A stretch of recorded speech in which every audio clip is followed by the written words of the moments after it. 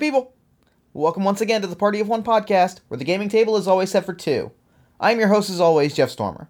This week, I am joined by Hunter Fox from Sly Fox Games, as he runs me through a session of Past, Personas, and Prophecy. Past Persona and Prophecy, also known as P3, is a fun, fast, and engaging fantasy adventure RPG with a focus on fast-paced, flexible, and highly cinematic action and adventure. It's really cool, and our game turned out really well, and I cannot wait for you to hear it. You can find more information about Past Personas and Prophecies in the show notes.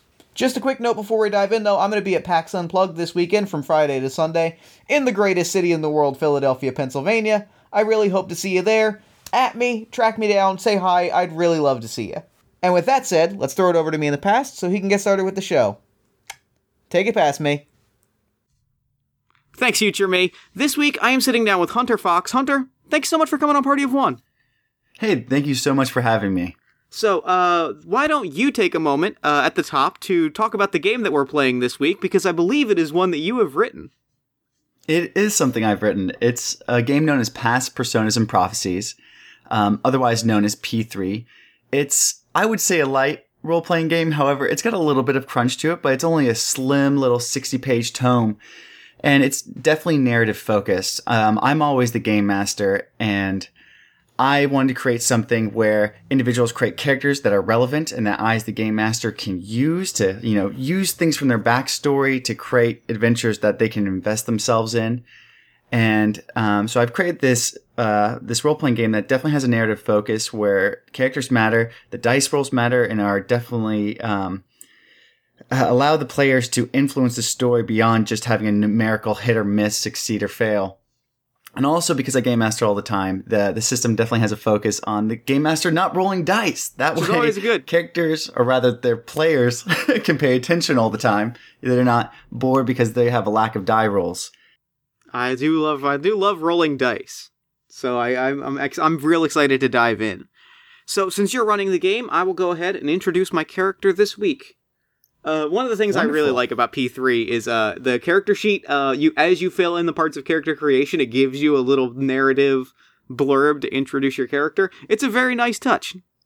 I appreciate it. Thank you. My name is Kyretta Zinth, a human of Herkan. I was once a soldier, raised on the battlefield with war torch in hand, but nonetheless trained in diplomacy. And now I am a defender of the town of Oasis and its honor.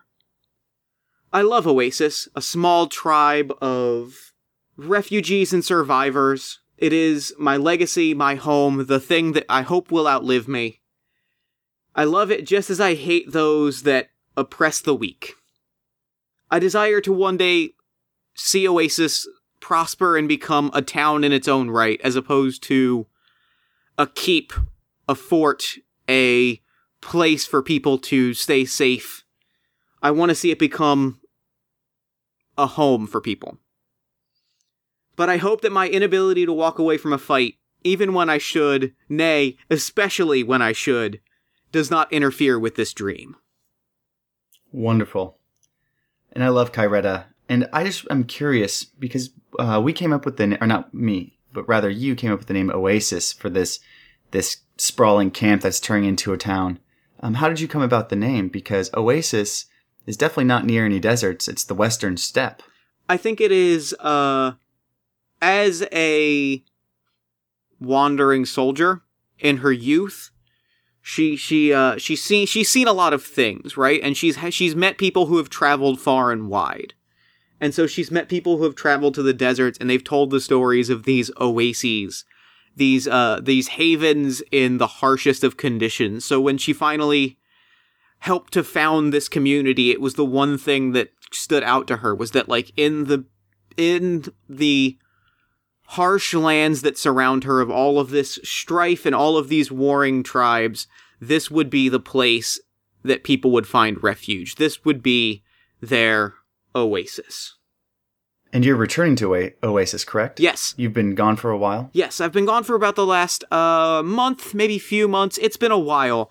I've been now negotiating peace talks with some neighboring tribes. I feel like if we can get Well, the most pressing concern is if we can get attacks on our small town to stop, then we can properly thrive. But if we can get them on our side to protect us, or even to come, like, you know, maybe not live with us, but, like, acknowledge us, then maybe we can come to maybe we can all, like, grow. So I was actually going to ask you if I could make a roll for something real quick. If we could start off with a roll. Wonderful, let's do it. What do you want to roll for? I would love to roll a diplomacy roll to see how exactly those talks went. Okay, and were you meeting with a rival tribe?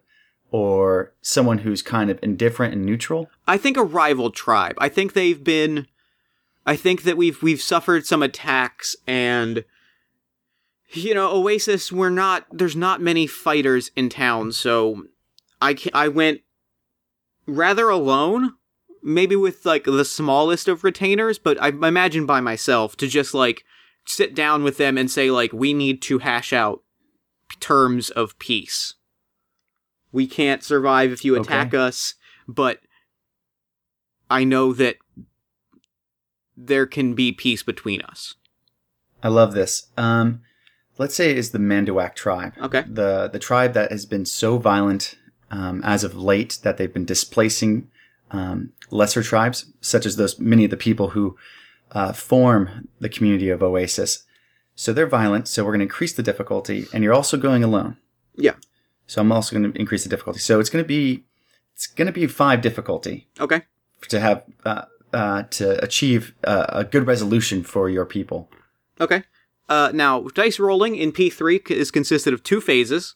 The first phase is I'm going to assemble my dice pool and roll, and I'm going to try to get 5 successes, which isn't going to be easy. I might not succeed at it, but we'll see where we go. So I start with a pool of 4 dice. I'm going to add 2 for my influence, and I'm going to add 1 more for my diplomacy. So I'm rolling a total of 7 dice. Have you taken a gander at the great effort rules? I have not. You can actually add extra dice to your dice pool. And how it works is, we haven't actually determined spirit yet, but how it usually works is you can add extra dice to your dice pool, and if you succeed, you don't lose anything. However, if you fail that check, you lose spirit equal to the extra dice you added. Okay. So can we do a spirit check first just to kind of set that up? Of course. And then you can gamble what you had? Of course. Okay. So let's, what is your spirit skill? My spirit skill is 0. Okay, so 4 dice. All right. I got 2 successes. Okay. So you have 2 successes, which means you're not super... It's not exactly low morale that you're shaken and nervous to go into this, but you're not...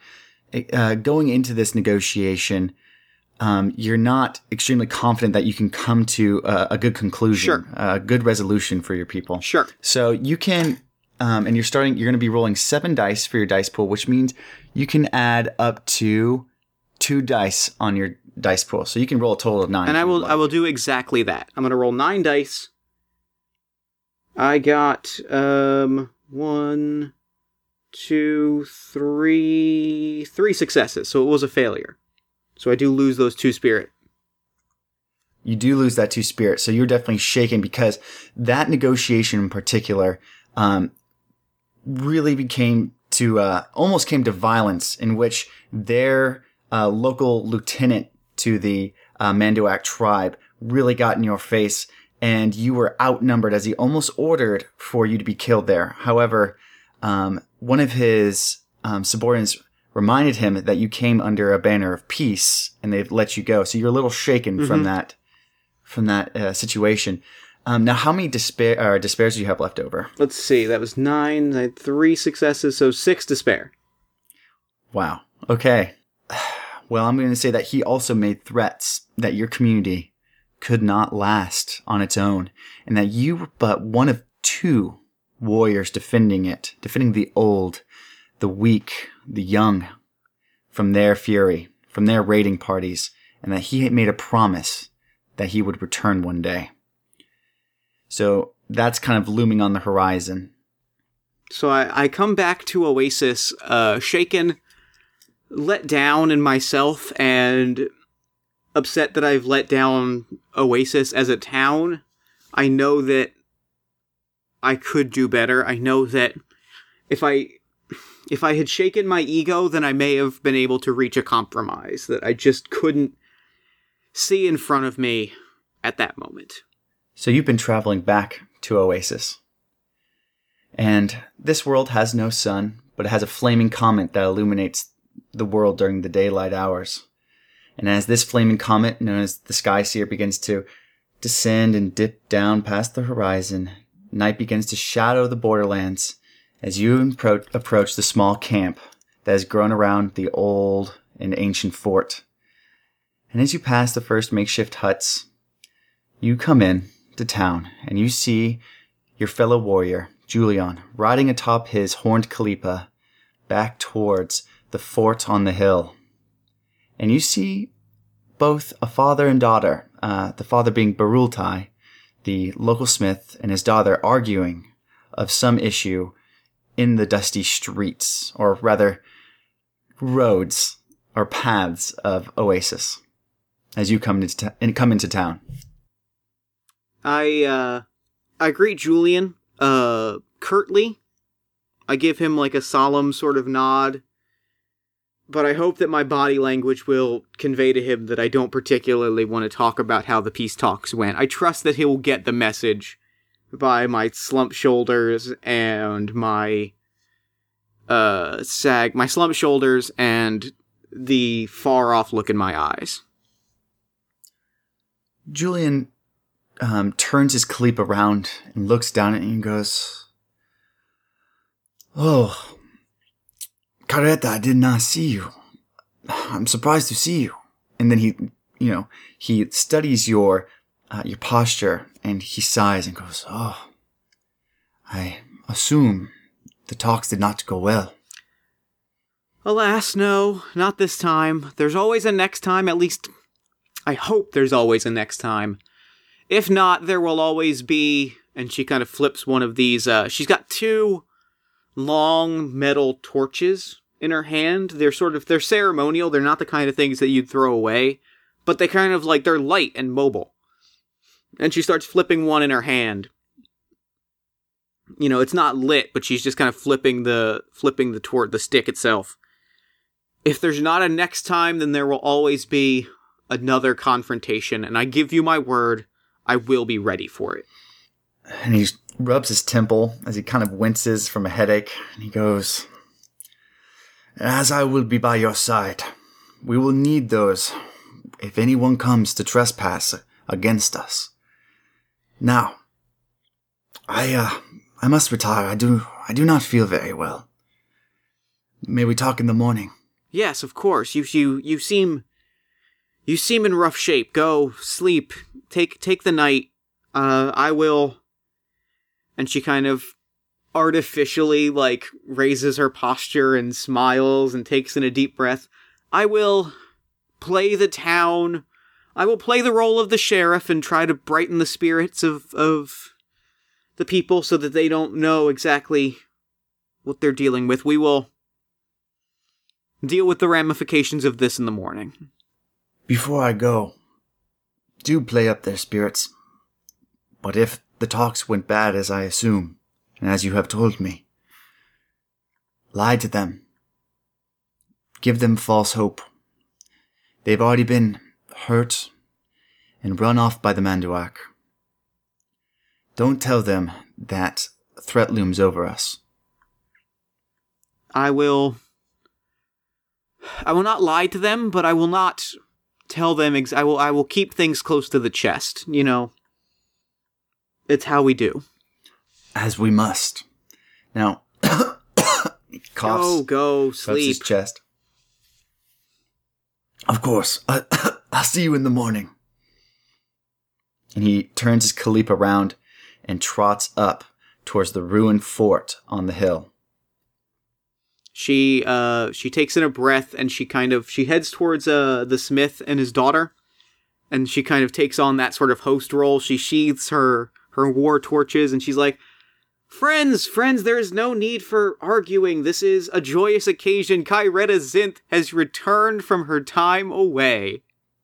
The father, Barulatai, the smith, he turns round to you, and he, although he's not a recent newcomer to Oasis, he's been here for the past few months, but his face still hasn't healed from a sword wound that was dealt to him by the Manduak. And you see he's lost his eye, and there's a festering wound on the side of his face. And he constantly smells like this oppressive, like a tavern. It smells of alcohol. Mm-hmm. However, the daughter turns and goes, "Oh, Kyretta, you're back. Yes. It's so good to see you." I have returned, and I say, personally, I think it's time for a feast. What say we join everyone else in town? Shall we? Oh, I would prefer your company very much. Barulatai says, I've already eaten. Go off. I work on something. And he lets you be, and he kind of goes around to his forge and pulls out a flask or a skin of something and begins drinking, not really beginning his work in a promptly manner. But not Kyretta, excuse me. The daughter, whose name is Mide, smiles at you with a smile of crooked teeth but piercing blue eyes, and is eager to go with you. So, tell me, how have things been? It feels like years, though it has only been a month. How have things been around town? How are spirits? Are people keeping up? Well, she looks to you, and her smile changes. Her face becomes almost a, not placid mask, but emotionless, as she's trying to hide something. Can you give me an insight check? I sure can. That would be wisdom plus insight, so that's going to be 5 dice. That is 1 success. Well, what you can see, and you have boons or successes? Are boons left over or despairs? 3 despair. 3 despair. Okay, I'm going to figure out how to spin those later. All right. But I'm going to hold on to those. Cool. So 3 despairs. Okay. So she tries to change the subject. She goes, "Oh, we shouldn't worry about what's happened in the last month. Let's feast. I would love to hear what happened with you." Yes. I mean, I'll spare the details. It's a lot of negotiation. It's a lot of talks.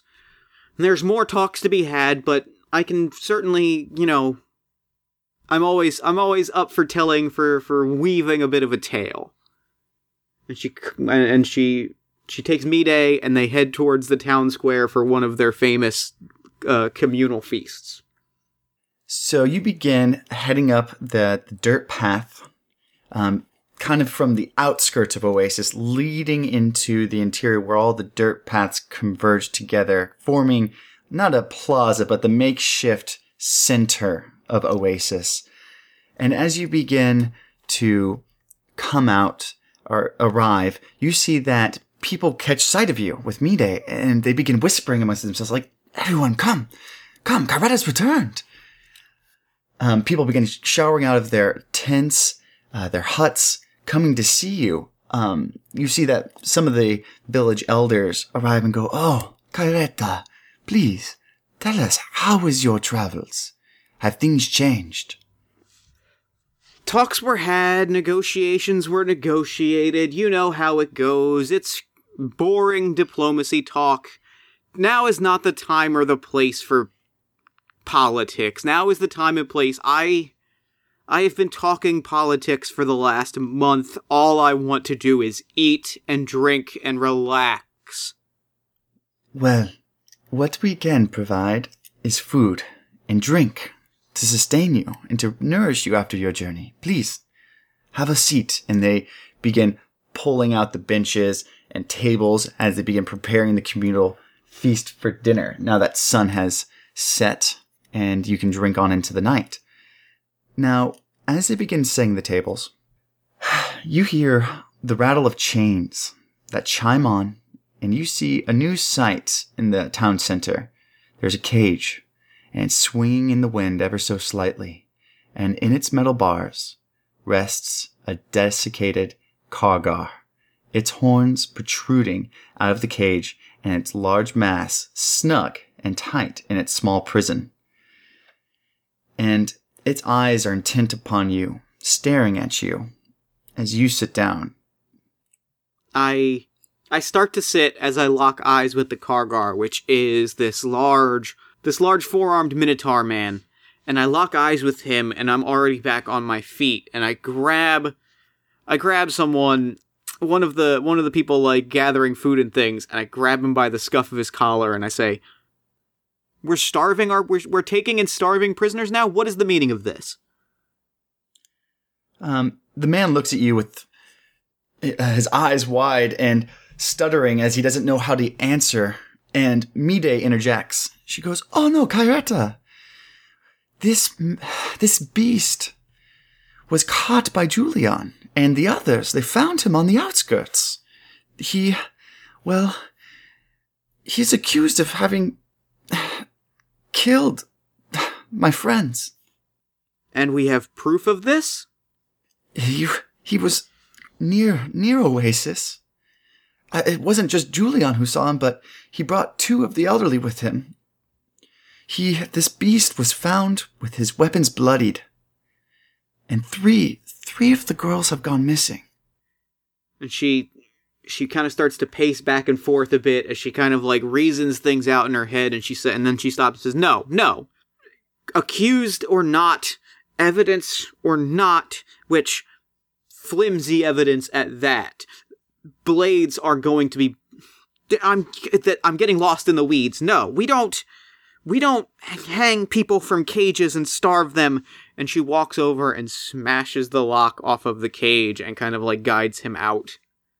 As much as you try to guide him out, as you smash the lock, he just tumbles out, falling onto the floor, onto his knees, his 4 arms outstretched, catching himself before he falls face into the dirt. I guide him up, and I let him lean on my shoulder for support.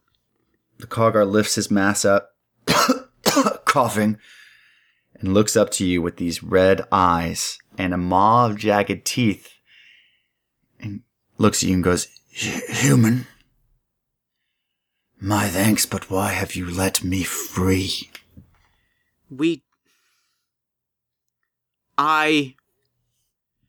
My name is Kairetta Zinth. I am, and she kind of looks around,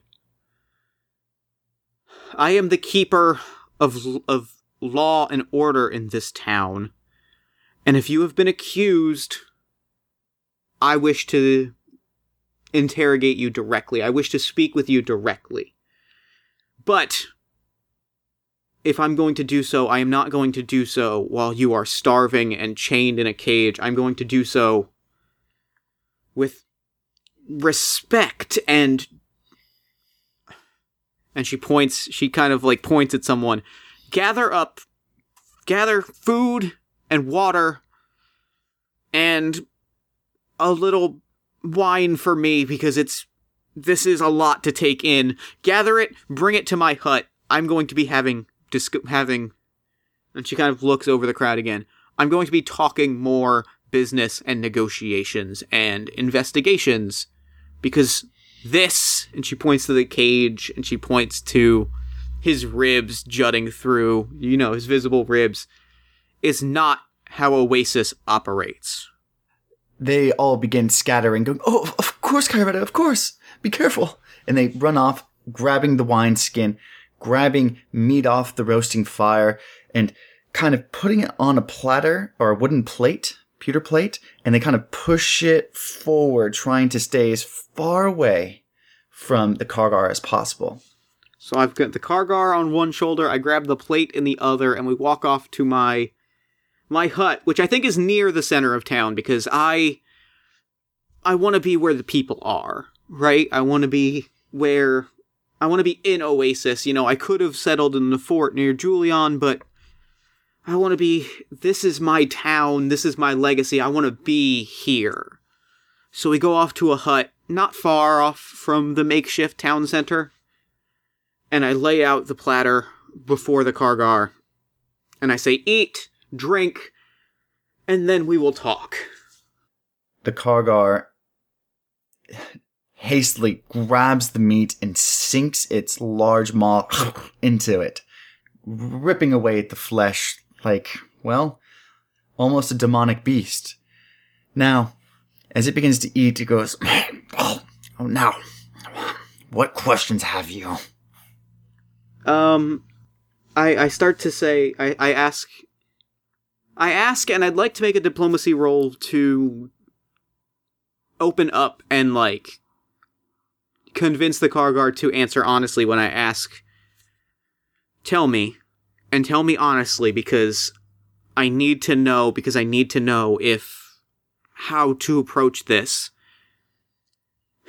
Tell me if what they say is true, and if you attacked those women. The car guard looks up at you with its eyes, chewing slowly. Can you please make a diplomacy roll? Yes, I can. That is 7 dice. That is 3 successes. So that would be 3 successes, but 1 despair. Okay. I am definitely going to use that despair. However, I won't tell you what I'm spending it on. Okay. Because the thing with mysteries is misinformation is it's a terrible thing. The car guard looks at you, thinking, contemplating as it chews. I was alone. And then Julian found me, your leader. And I see you only have 2 warriors in this village. I've done nothing. I could have fought my way through him and those 2 bags of bones that accompanied him, but I was too weak. And it begins to hastily eat again, ripping away at its food. She watches him eat, and I think she leans into him and says, I hope you will understand if I cannot entirely trust your response. These are grave accusations, and right now it is all I have is testimony. But we treat people with kindness here, at least hospitality. So what I will say is this. I will make you a deal. If you stay here, in my hut, it's comfortable, there's a fire, I will ensure that food is brought and that you are fed and that there is water to drink. But I ask that you stay here. Perhaps a prisoner, but a prisoner in comfort. Until I go and speak with Julian, and I figure out what is happening. This is a lot to take in, and I need to know that I am making the right decisions before I make any decisions. The car guard looks to you. At the name Julian, his eyes kind of shift as he contemplates him. Can you make an insight check? I sure can. That is 4 successes and 3 boons. Okay.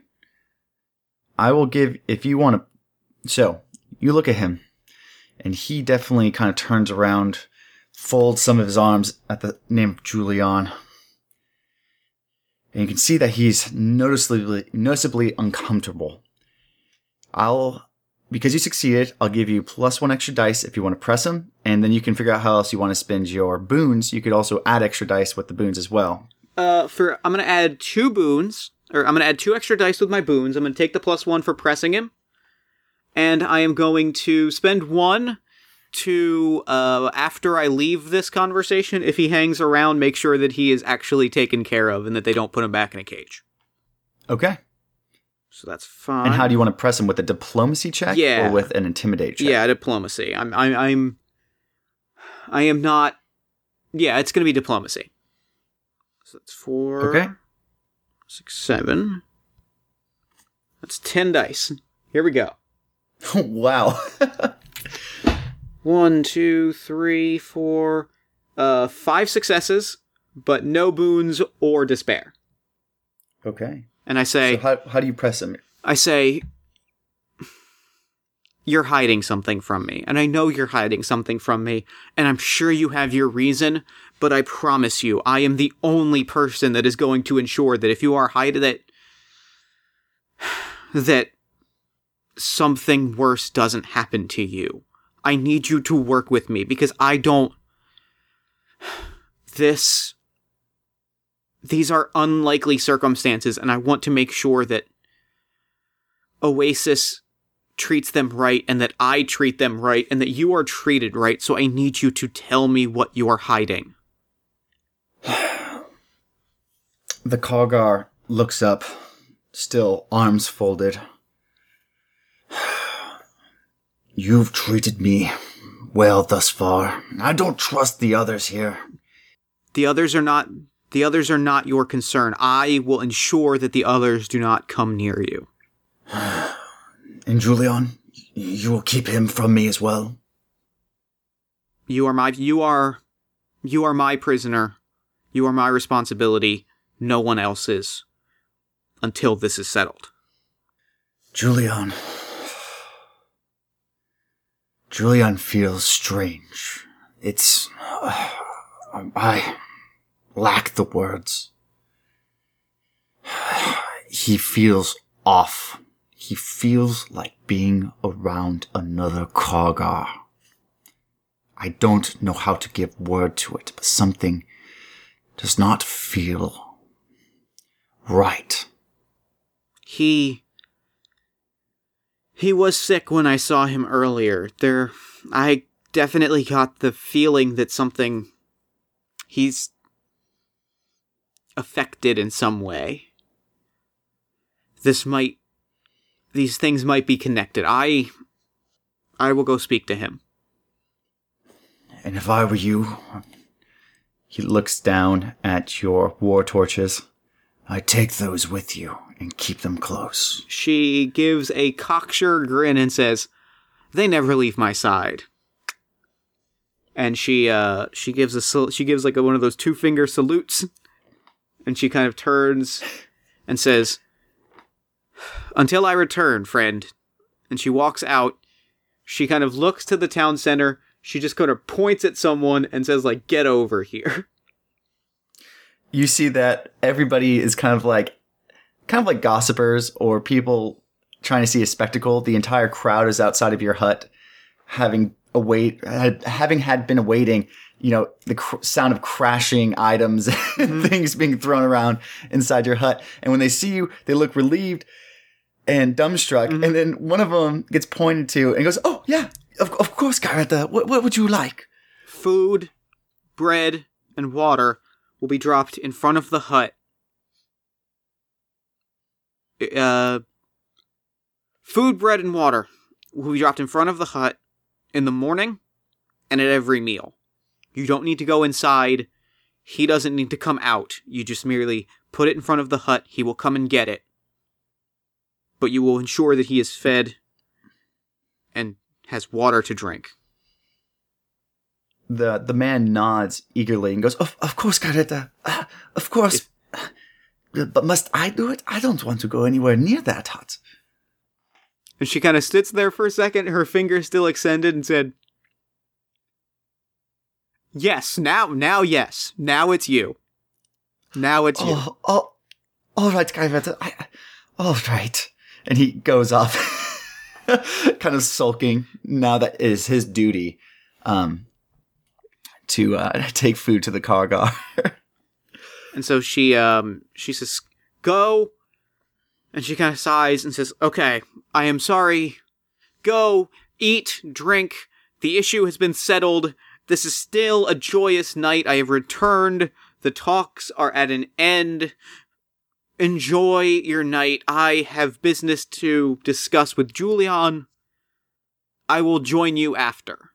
"Of course, Garetta." And they all begin taking seats at the benches, commencing the meal now that you've given them permission to do so. They really look to you as a respected figure of the community. And it is now rather dark. I mean, it is night, and as you begin to ascend the hill towards the old ruined forts that sits above Oasis, you see that there are but few stars in the sky, but 1 or 2 and 4 moons that kind of light your path up the dirt pathway. And you do not have a Kalipa, is that correct? Yeah, I travel by foot. I don't get along with animals. I don't get along with most things. Well, you got along with that Kargar pretty well. Yeah, I can put in the effort. I think I like the solitude. I think I tell myself that I don't get along with things, despite the fact that I'm pretty charismatic and pretty good at diplomacy. I think I just tell myself that so that I have excuses to be alone. I like it. Now, what is, just to kind of take a moment, what does Kyretta think? What's going on in her head right now as she has this time of alone to herself, climbing the hill? I don't know why. If people are turning up dead, that is, I could handle it if it was an attack. If it was an invading army, I could handle that. At least then I could point to the thing and say, I can fight this. I don't know how to fight a mystery.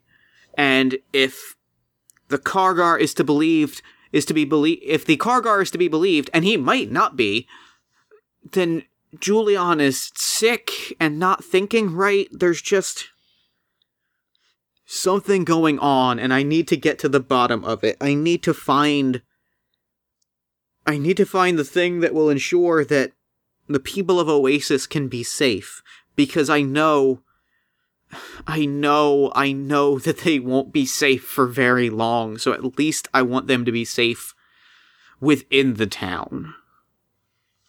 And this is all going through your head as you finally reach the fort and you pass through its battered down gates. Those gates that defended this fort and its past empire against, well, the barbarian hordes of your people. And its grounds are completely desolate and barren, save for the black silhouettes of many crows atop its battlements and the lone Kalipa that is uneasy and pacing around in its makeshift stable.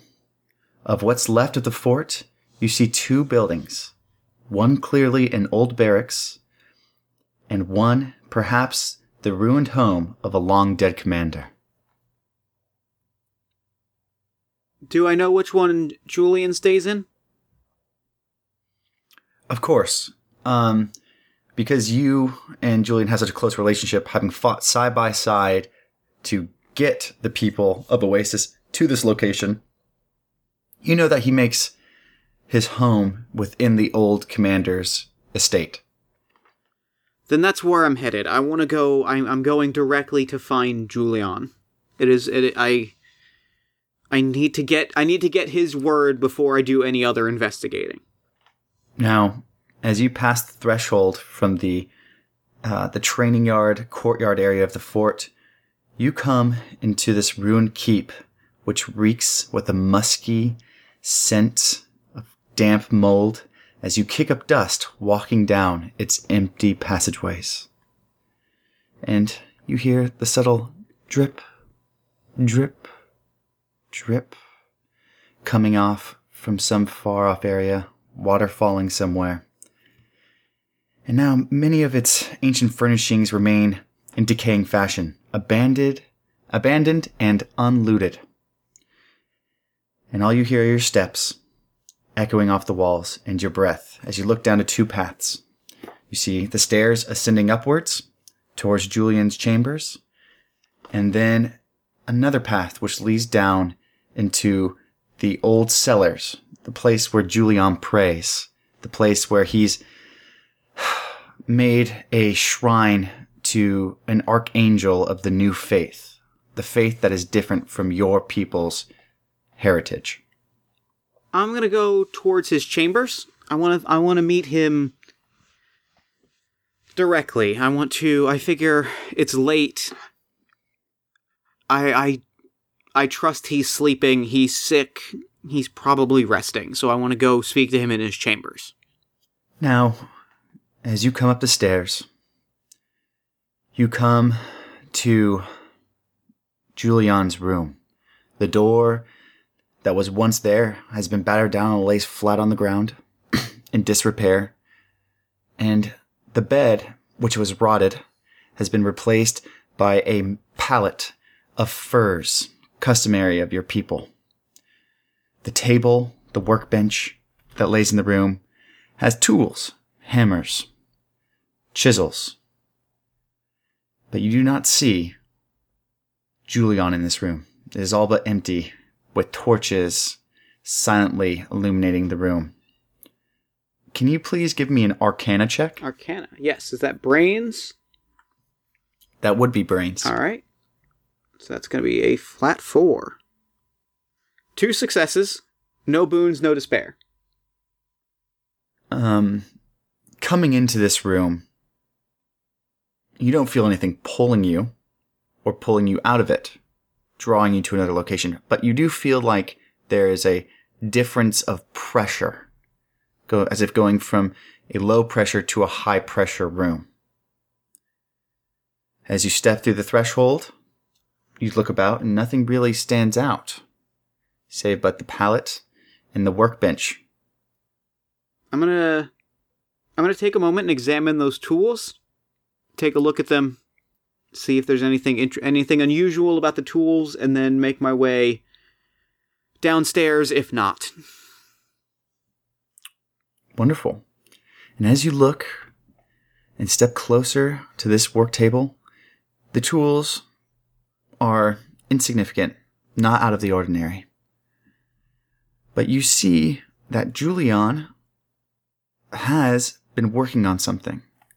You see these blood red crystals, and they are being carved and shaped into the image of an angel, a woman with flared out wings. And he's carving this himself, and he's rather quite good at it.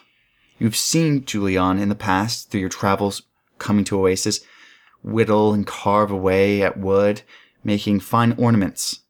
However, as of late, he has been converted to the new faith by a missionary that lives within Oasis, that lives with you, trying to convert the populace to the new faith.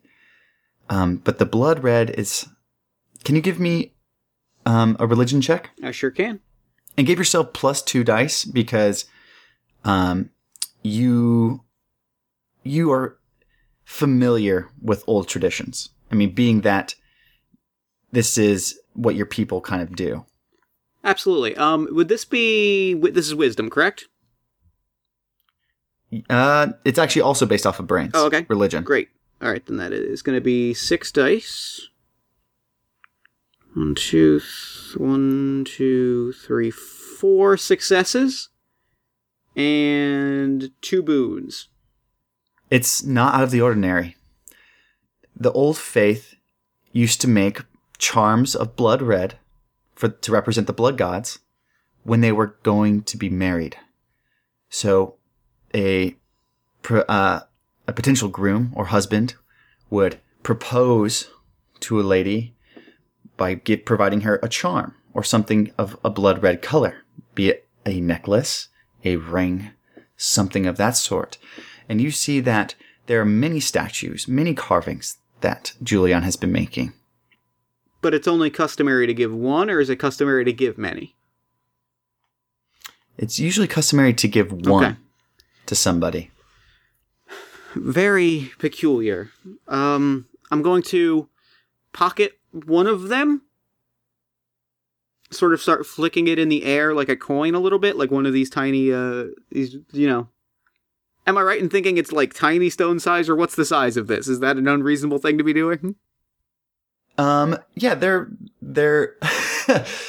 if we're using role-playing terms, it's about 3 times the size of a miniature. Okay, perfect, yeah. Then I'm going to start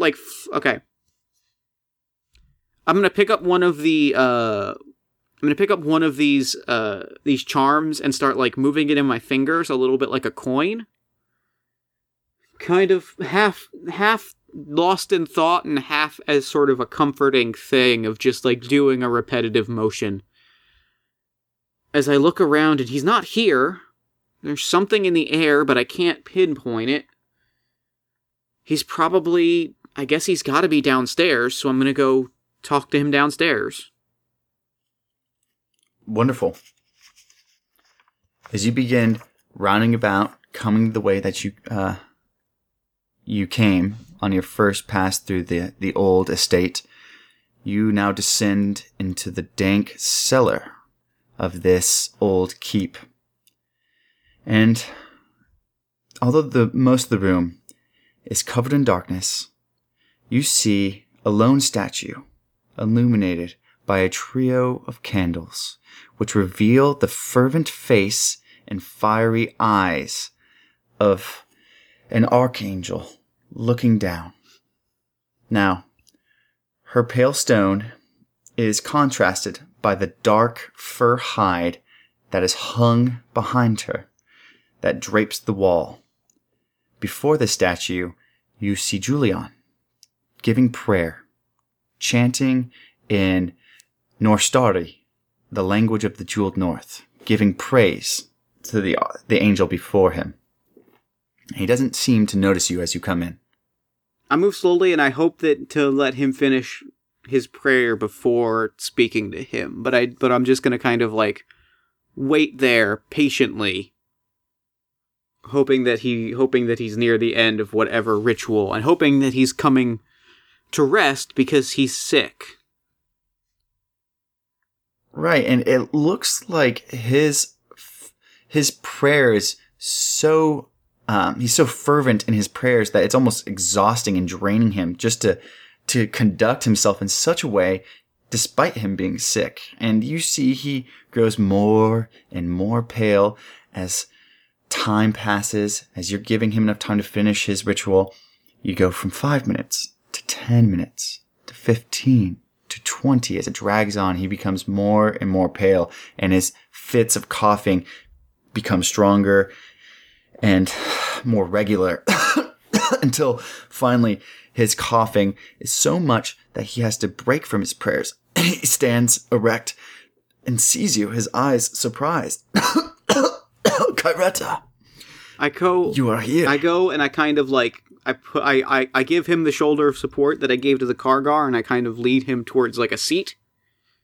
It's like, please sit. You're coughing up a storm. You're not, Julian. You're not well. What has happened? What happened while I was gone? Oh, Kyretta, nothing. It's, I think we pushed ourselves so hard when we came to Oasis that I have been sick ever since we arrived here. I would like to make a diplomacy roll. As I kind of kneel in front of him, and I lean forward and I say, that is only part of what I mean. It is an important part. Like, your health is important, but like, your health is important, but there is this business with a Kargar, and there are people going missing, and I reluctantly stop. I reluctantly take my other hand and I show the charm. There's what I have to assume is marriage on the table. What has happened in the last month? Something is going on, and I need you to tell me what it is. He tries to make light of the situation, smiling slightly. Well, I'm sorry, Kyretta, but that charm isn't for you, if that's what you think. You flatter me. You're not my type. But, what is this business with the Kargar? What is this business with people going missing? You caught someone in the act of murder and caged them up in some sort of public display? I don't understand. No, No, Caretta. And he pauses and rubs his temples. Oh, my head is ringing. But lower your voice, please. Now, we did not catch the Karga in the act of murdering, but he was close to the village. He's close to Oasis, and we were looking for someone or something that has been killing the young women of this village. And for that matter, the women... And he looks sad, as if remorseful. The young woman that I've proposed to, that I have sought out for marriage. This creature is guilty of killing them. But you have no proof. Save but that his blades were bloody, and that the women that we found, when their bodies just came up from the small creek near the monastery, they were covered in cuts and lacerations. That actually is a convincing case. And that is why he swings now within that cage with lack of food and water as punishment. And although he was bred from demons, and that is where his heritage lies, we will show him our evil side and what we are capable of.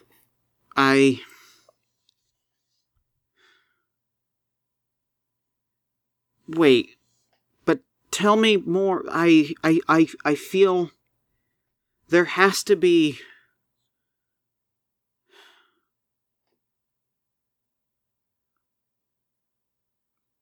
I'm missing something. Something important is things aren't adding up, and I need to talk to you. They said...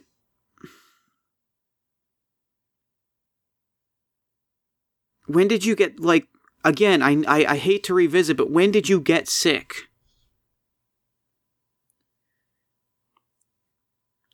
I got sick. Maybe a week or two after we arrived here in Oasis. You know, I did not set up tent and camp like you did. I saw the advantage of this place, this fort, and I took it, being it the one defensible location here.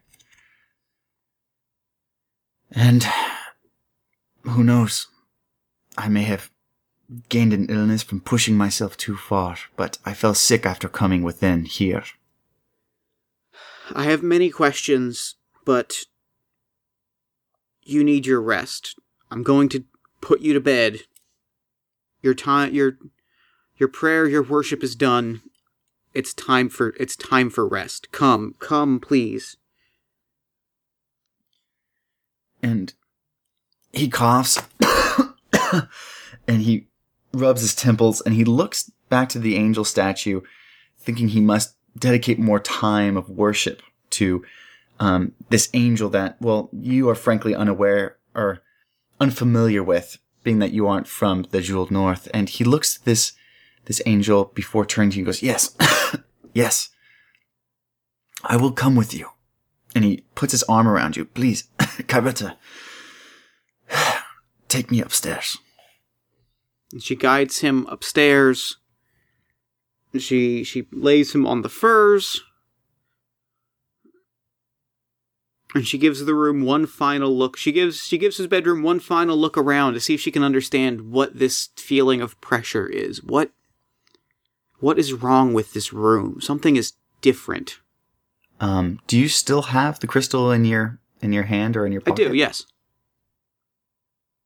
Okay. Well, the familiar sense of pressure is still in this room, as if it's kind of squishing and opposing itself around you, molding around you. However, you do not recognize anything different than the first time you came in.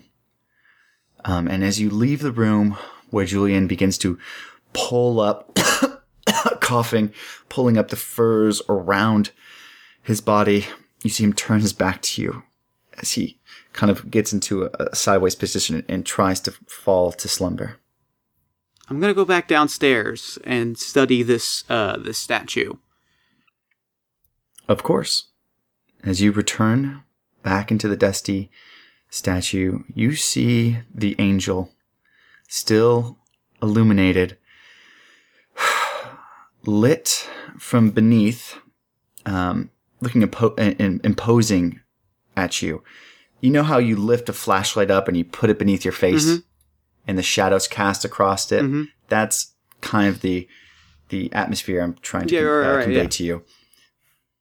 And it looks down at you, and now the posture of this angel is that its face is fervent and determined and focused, and it holds up one hand like it's about to strike, and the other one is contrapposto at rest at its side. I take the jewel, and I'm going to put it in its hand. Okay. Now, you rest the jewel onto it, and I need you to make a resist save. All right. Is that wisdom? It will be based off of wisdom. All right, excellent. That is 1 success and 1 despair.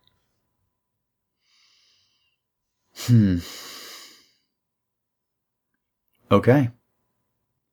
As you begin clutching the gem in your hand, you feel an ever so slight tingle at the back of your head, like a scratching, kind of behind your left ear.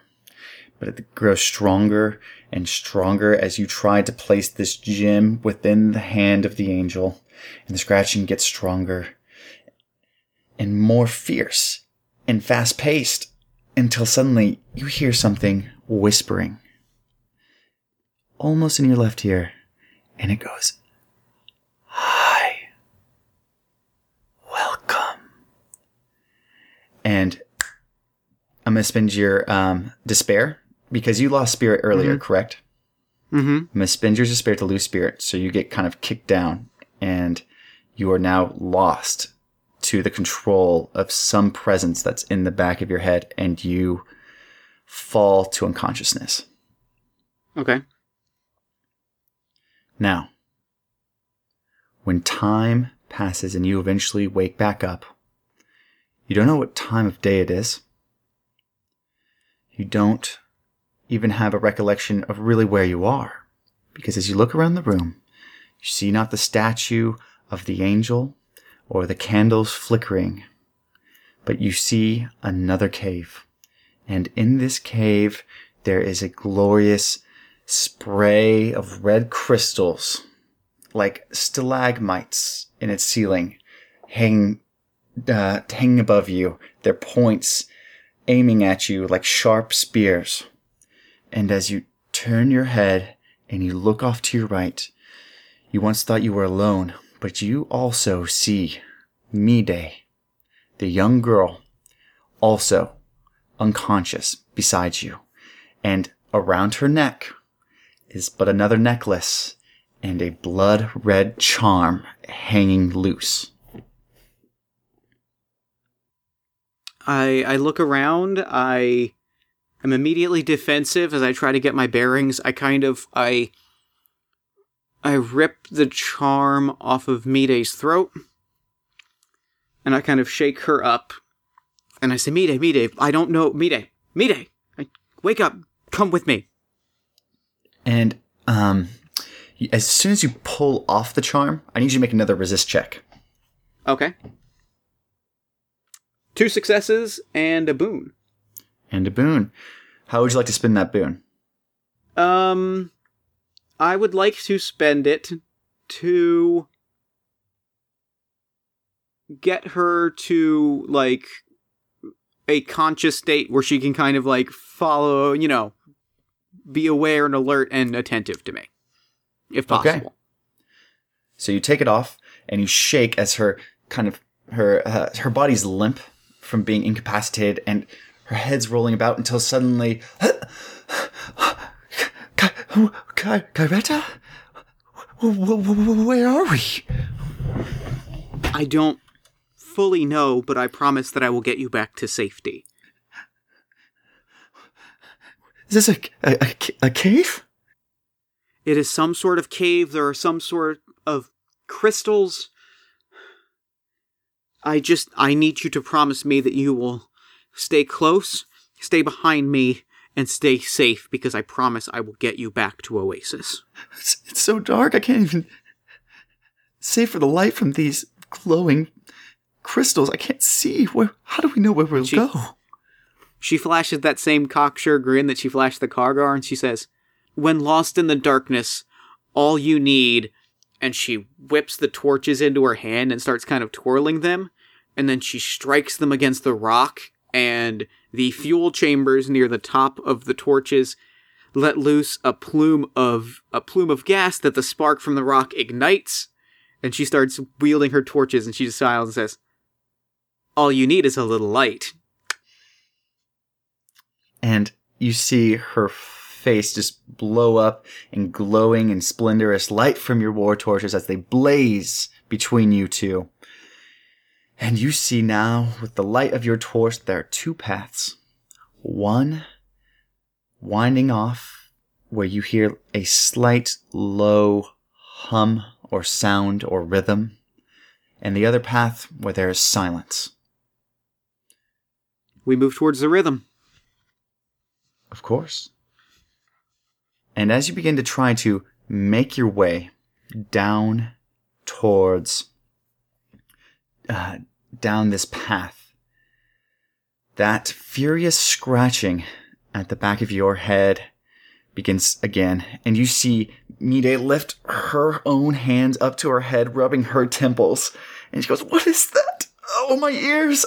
And then you can hear a high-pitched hum radiating from the gem within your pocket, and also the crystalline formations up above you, and they begin vibrating so fast that they are making a high-pitched noise. And then suddenly they shatter, exploding, and the shards are going to scatter about the room. And you have a choice. You either defend yourself and get to cover, or you protect Mide. Oh, I protect Mide. No question. Okay. There's not a moment of hesitation in Kyretta as she blocks, as she swinging her torches and trying to deflect as many shards as possible. She positions herself between the explosions and Mide. Wonderful. And as these sharp, shard-like objects plummet through the sky directly at you, you try to parry them, block them with your war torch and your fiery dance. Can you make... I think it would be a melee, it would be an avoid check. Okay. And you also have weapon parry, correct? I do have weapon parry. I was about to say that I believe I get a bonus for that. So that's 4, 5. And I am not wearing armor, so that is an additional +1 as well. Under normal circumstances, I would allow you to apply that, because you would be nimble, dodging out of the way of things. However, because you are literally kind of the bulwark standing I see. in between. Yeah, I gotcha. Okay. You got me. Go for it. Yeah, I gotcha. Make a roll. Okay, so in that case, I've got 1, 2, 3, 4 successes and 3 boons. Okay. So, 4 successes is pretty amazing, and the boon. So you're going to block pretty much the totality of the damage that's coming onto you. So you block, but you do take 1 damage, however. Okay. But describe to me what happens. The explosion thing, it starts to, like, the charm in my pocket starts to shake, and I feel it. I think the 1 damage is it bursts, is like, I kind of, I'm very good at, like, tossing the torches so that I can, like, briefly kind of, like, use my hands. It's kind of, it's one of the trick of the war torch dance, right?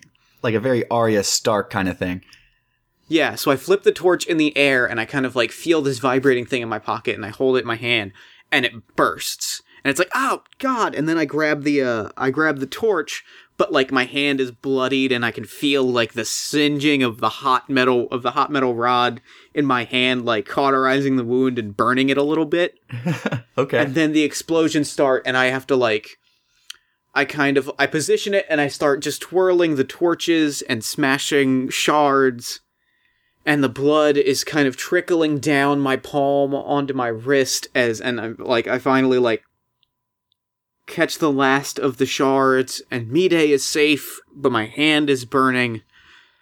But there's no time to patch it up. We have to get to safety, so we continue towards the rhythm because something is better than nothing. Light is better than darkness. Now, Mide looks up, pulling her hands back from her eyes, looking around, surprised that she has survived such a furious onslaught of just almost falling glass is the best comparison. Now, She goes, no, please, lead on. And as you make your way through the tunnels, illuminating the darkness with your glowing war torches, you recognize the sound of the rhythm. It is the falling of water. And the cave tunnel opens up, and you see a pale light coming through a curtain of falling water before you. I put a hand up to Mide to say, like, wait here, let me make sure it is safe. And I'm going to pass through the curtain of water. And as you come through the curtain of water, you come out into a enclosed area, kind of like an alcove within, bordered and rimmed by a short and shallow cliff side. And you see a periphery strand of trees, each of them carved with knots and images of the blood gods. And in this area, you see that there is one woman, someone you both recognize, the priestess of the blood gods, Zidra, who lives in the shadow of the fort. And she sees you erupt out of the waterfall that cascades nearby. And you come out into this open air, and she goes, oh, Bainesra, where did you come from, child? What is wrong? And she sees the blood dripping from your hands.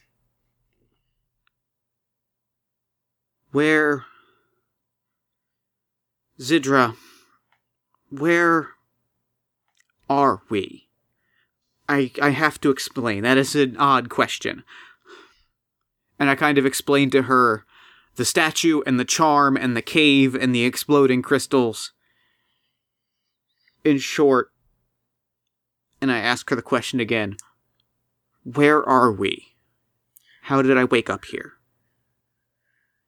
She, as you begin discussing crystals, especially those red ones, and the fort, and she begins connecting the dots, her face becomes much more stern. The surprise leaves her face. She nods, ever so intent to listen to your story. Oh, my child, the two of you, come close to the fire. I think something is seriously amiss. The fort has a history. The priestesses have always lived nearby, all wary and all ever vigilant to the presence of an old evil. The Belkanid Caliphate once set up this fort, and they made pacts with demons and devils from the infernal circles of hell. And they were slain by our people. But when they bleed, those devils, they bleed into the ground, and it comes up and swells from the earth as red gems. I think that is what you have encountered, and I always hoped that the presence was long gone, for I have never seen such evil. But I think the stories are true, and I think something must be done. But I have a question.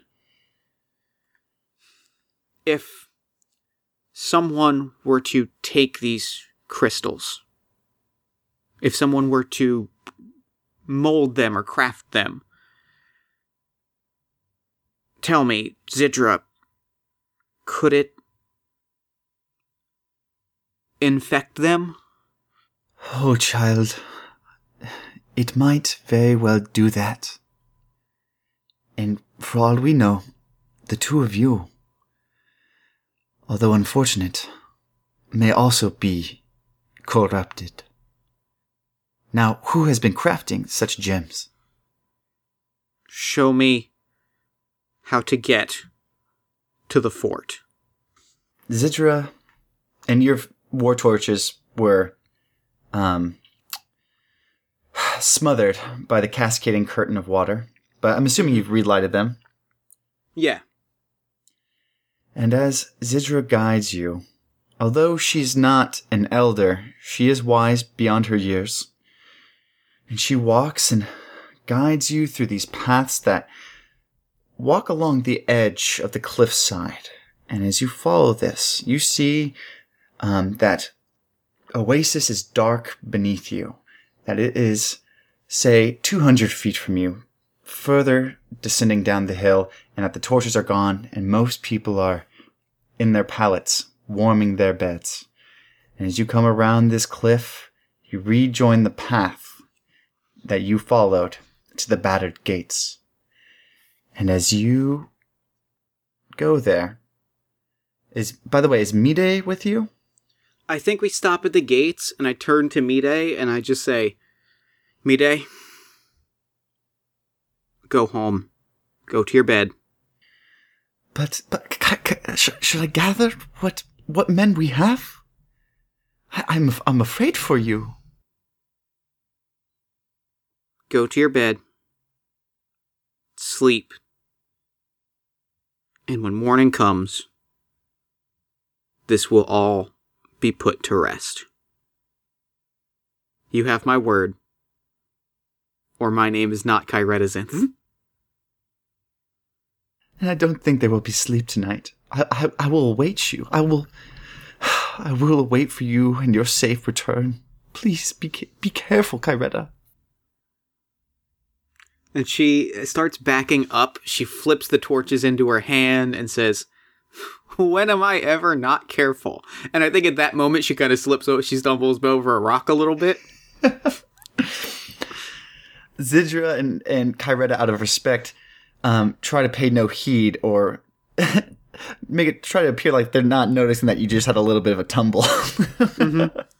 And then I turn and I torches in hand, head towards the commander's quarters. I head towards Julian's room, and I head towards the crystals.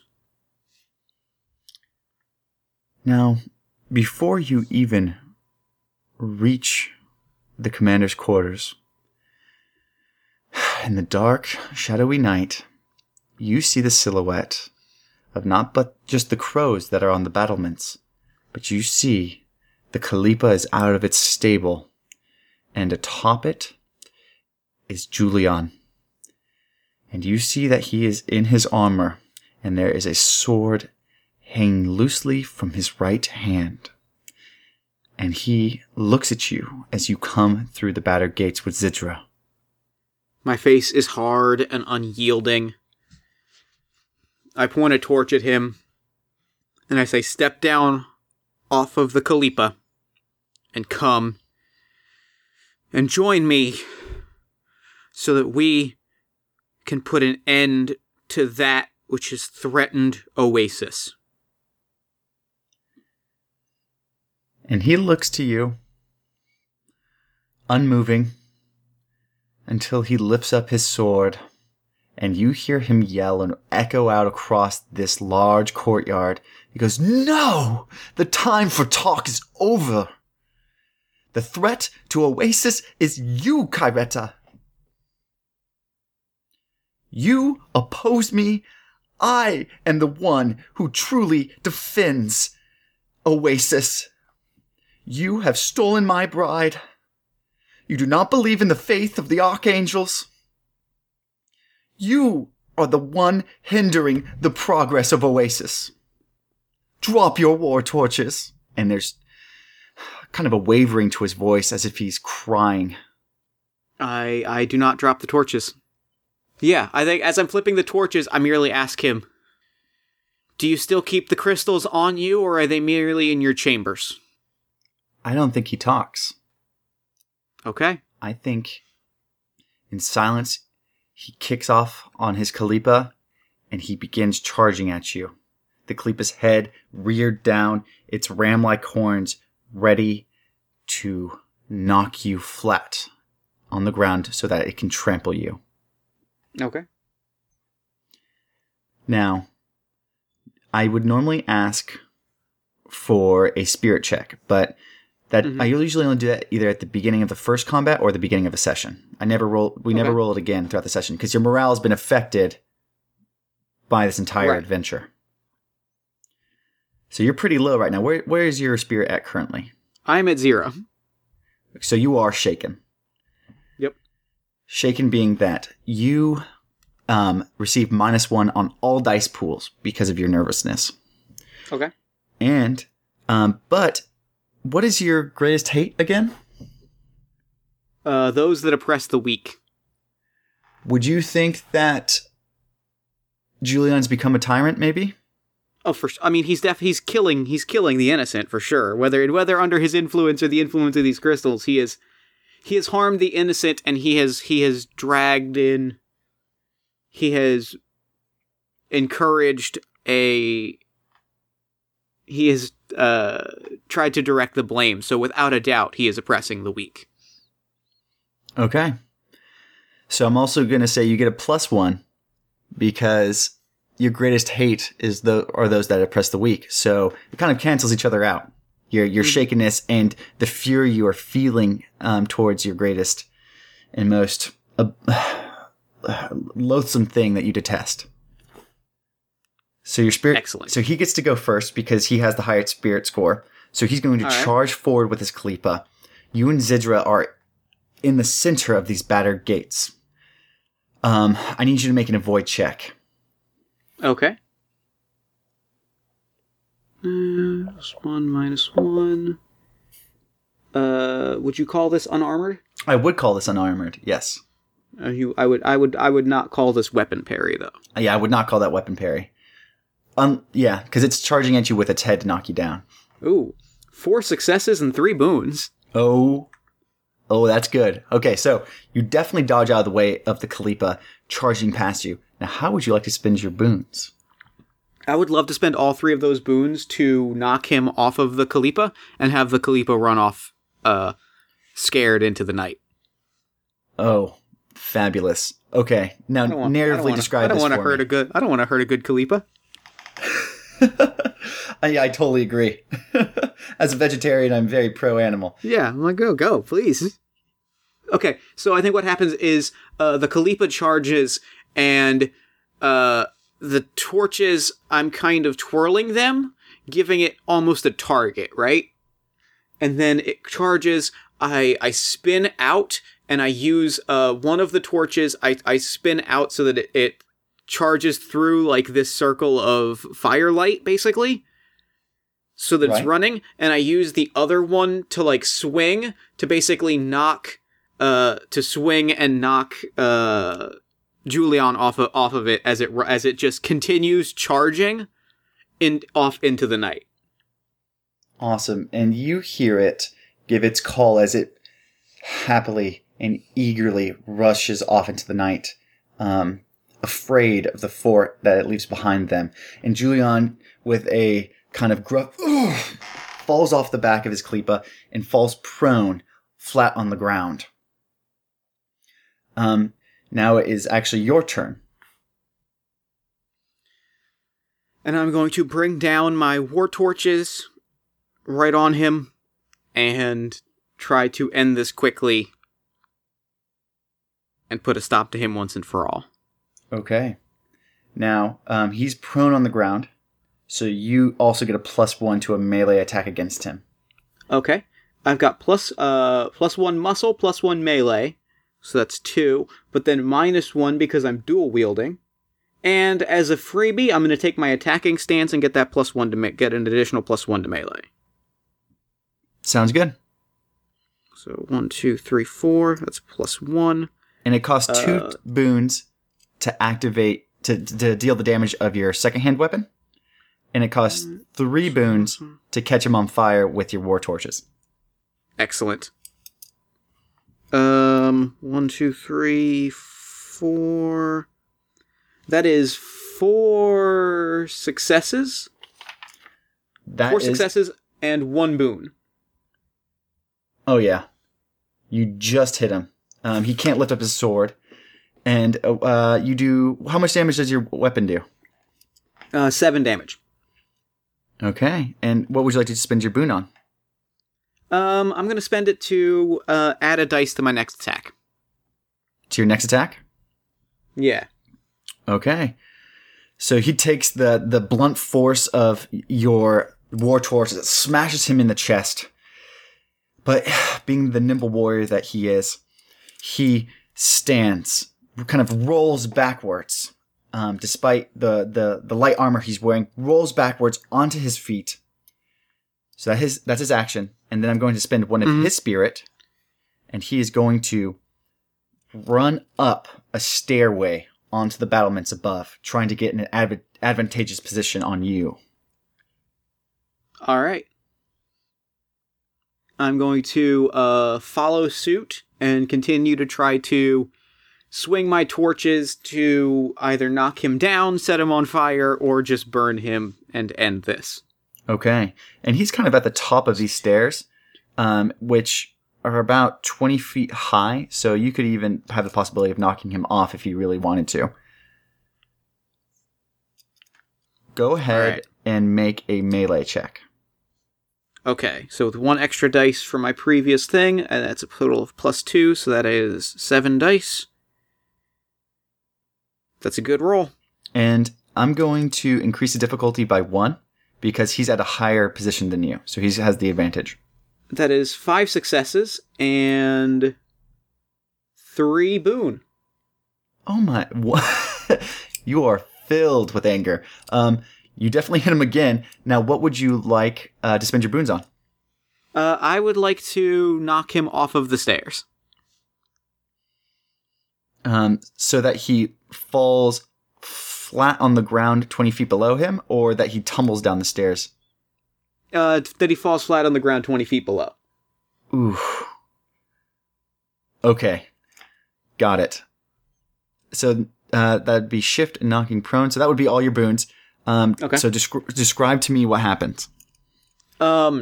He's running up the stairs and he's got me at arm's length. Like I can't get him I can't get a good body shot in. And I'm swinging and he kind of I think because I'm dual wielding, I swing one and he blocks it away, which actually gives me the body momentum to swing to follow through with the other. So I catch him in the back of the knee. He falls flat and then slides off of the stairs, landing 20 feet below. Okay. He smashes into the ground. You see some blood, kind of spittle, kind of flow out from his lips, and he wipes it away, looking up at you. And he drops his sword and begins running into his estate, into the old ruined commander's home. I give chase. I follow suit. Now, as you once again pass the threshold of the door frame, there are multiple paths before you, and it is dark and quiet in this place. What direction would you like to head? I'm gonna head down towards the statue. Okay. I suspect that may be where he's headed. Now, can you give me a perception check? I sure can. 3 successes, 2 boon. Okay. So, as you're walking through, is of course all quiet within. You hear your footsteps until Those footsteps are mingled by the rushing paces of someone behind you. You hear the booted steps of Julian, and you turn around just in time to see him try to swing down with his sword at you. How would you like to spend your boons before you make an avoid check on him? I'm going to add those both to my avoid check. Okay. And remember, you're still shaken because you haven't spent boons for spirit. So go ahead and make that avoid check. Oh, well then why don't I spend one of those on spirit and one of those on my avoid. Clever. So yeah, now you're no longer shaken. You're feeling more confident that you've gotten the better end on Julian. Your heart's swelling with courage. And are you going to parry his weapons with your war torches? Yes. I bring the war torches up to try and bring him up to try and guide his sword into a wall, basically. I got 3 successes and 1 boon.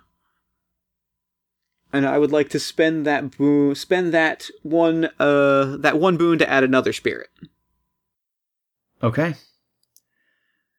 So you lift up your shield, not your shield, excuse me, but this formation of your war torches like an X trying to block his weapons, and his main hand is holding this rusted axe from a bygone age, and it's locked, and he's trying to impose his significant strength on you, and he's pressing on you, and goes, Kyretta, just drop your war torches. You will see that I am in the right. I am the one who represents Koreth, the angel below. So you are going to take a 4 damage as his weapon begins to kind of get closer to you, and he digs the axe blade into your shoulder, the area between your neck and your right shoulder blade. All right. Then I am going to bring one of my war torches around and just jam it right into his gut. Okay. Please make a melee check. And I'm going to... yeah. Go ahead. Oh, I was going to say is it possible to use great effort here? Oh, yeah. Completely a possibility. What would be your dice pool normally? Because it scales depending on how many dice you have. Currently, it would be 5 dice. 5 dice, which means you can add an additional 2. Okay, great. But if you fail, you lose 2 spirit. Well, I got 1, 2, 3, 4, 5 successes and 3 boons. Okay, you succeed. What would you like to do? I would like to spend those 3 boons to catch him on fire. Because if I've got the ability to catch him on fire, I'm going to use that ability to catch him on fire. Okay. And I would like you to narrate this for me. Because this might be the end of him. The axe is digging into my shoulder, and I'm starting to lose my grip on one of the torches, and I think what happens is it starts to drag down, and I start to drop to one knee, and there's a moment of hesitation where Julian, you can feel him smile a little bit, where he feels like this is the end of the fight. And then that grin pops up a 3rd time on Kyretta's face, because she knows that she never backs down from a fight, even when she should, especially when she should. And that's when she drives the torch hard right into his chest. Maybe I'm kind of picturing like a breastplate, so I'm kind of picturing it going under the breastplate onto his the fabric underneath a little bit. And it just lights up like a Christmas tree. He begins radiating tendrils of twisting flame that erupt from underneath his bronze breastplate that's dented and scarred from your many battles with the Manduak. And he looks at you, his face turning from a sneer of almost pleasure and sadistic happiness, and it turns into fear as he feels the pain of his skin crackling and boiling from the heat of the fire, and he drops that axe. He begins pacing backwards, his hands kind of trying to find something to save him along the walls, but there's nothing there. And then he turns once again, like the true coward he is and that he has become, and he runs out into the night, out into the courtyard, past Zidra, who looks at his flaming body, run down the hill towards Oasis, towards the town center, where he falls there, and then falls to his knees, lets out a cry saying, "This is for the angel below!" And he falls face down into the dirt, where he is still and motionless. But you are still in the fort. You were not near him when he fell, but Zidra approaches you. And she goes, Are you all right? We destroy the crystals. We return to town. And we put an end to this chapter. And I think that's what happens. I think we go into his chamber and we smash what few crystals are left. Now I head into town. I ignore everyone. For all of their questions, I walk right past them and I walk into my hut. And I hand... Ooh, I know what I do. Ooh, can I give the ending? Is there more? Go for it. Good, because I got a good ending. I walk silently past everyone. And I pick up Julian's sword. And I walk in. And I kneel. And I hand it to the Kargar. And I say, "You were right. There was something that had changed within Julian. And you were right. I thank you for your honesty and for helping me. Take this blade, but take it as a covenant. That if we need you, if I need you, as the..." And she looks out on the horizon. She opens the door, she looks out on the horizon, towards where she came from her talks with the Mandoak. If I need you as the head of Oasis, you will stand alongside me and fight. The Kargar, still up in the wee hours of the night, accepts the blades with all four hands and then kneels and looks to you and goes, "Yes, I accept you as my chieftain, and I will serve your battle horde. I give myself to you for being an honorable human amongst the others." And then he kneels and bows to you. Go, hunt. Live your life. If we need you, I will call. And she walks him to the edge of Oasis. And she gives him that same two-finger salute. And he walks off. And that's game. I think it is. That was good. That was very, very good.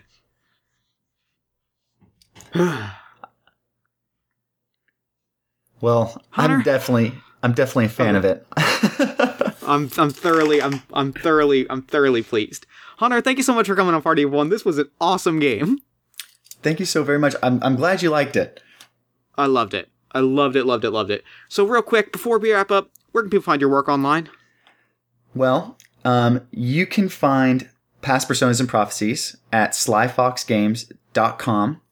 You can also find me at Twitter at slyfoxgames. This setting is known as, it's like a side project of mine. It's called the Wayfarer setting. And you can find these player races and details on the locations also at slyfoxgames.com. Excellent. Well, I'm going to throw it over to me in the future so that he can wrap up with the show. Take it, future me. Thanks past me, and thanks again to Hunter for coming onto the show. That game was really, really fun.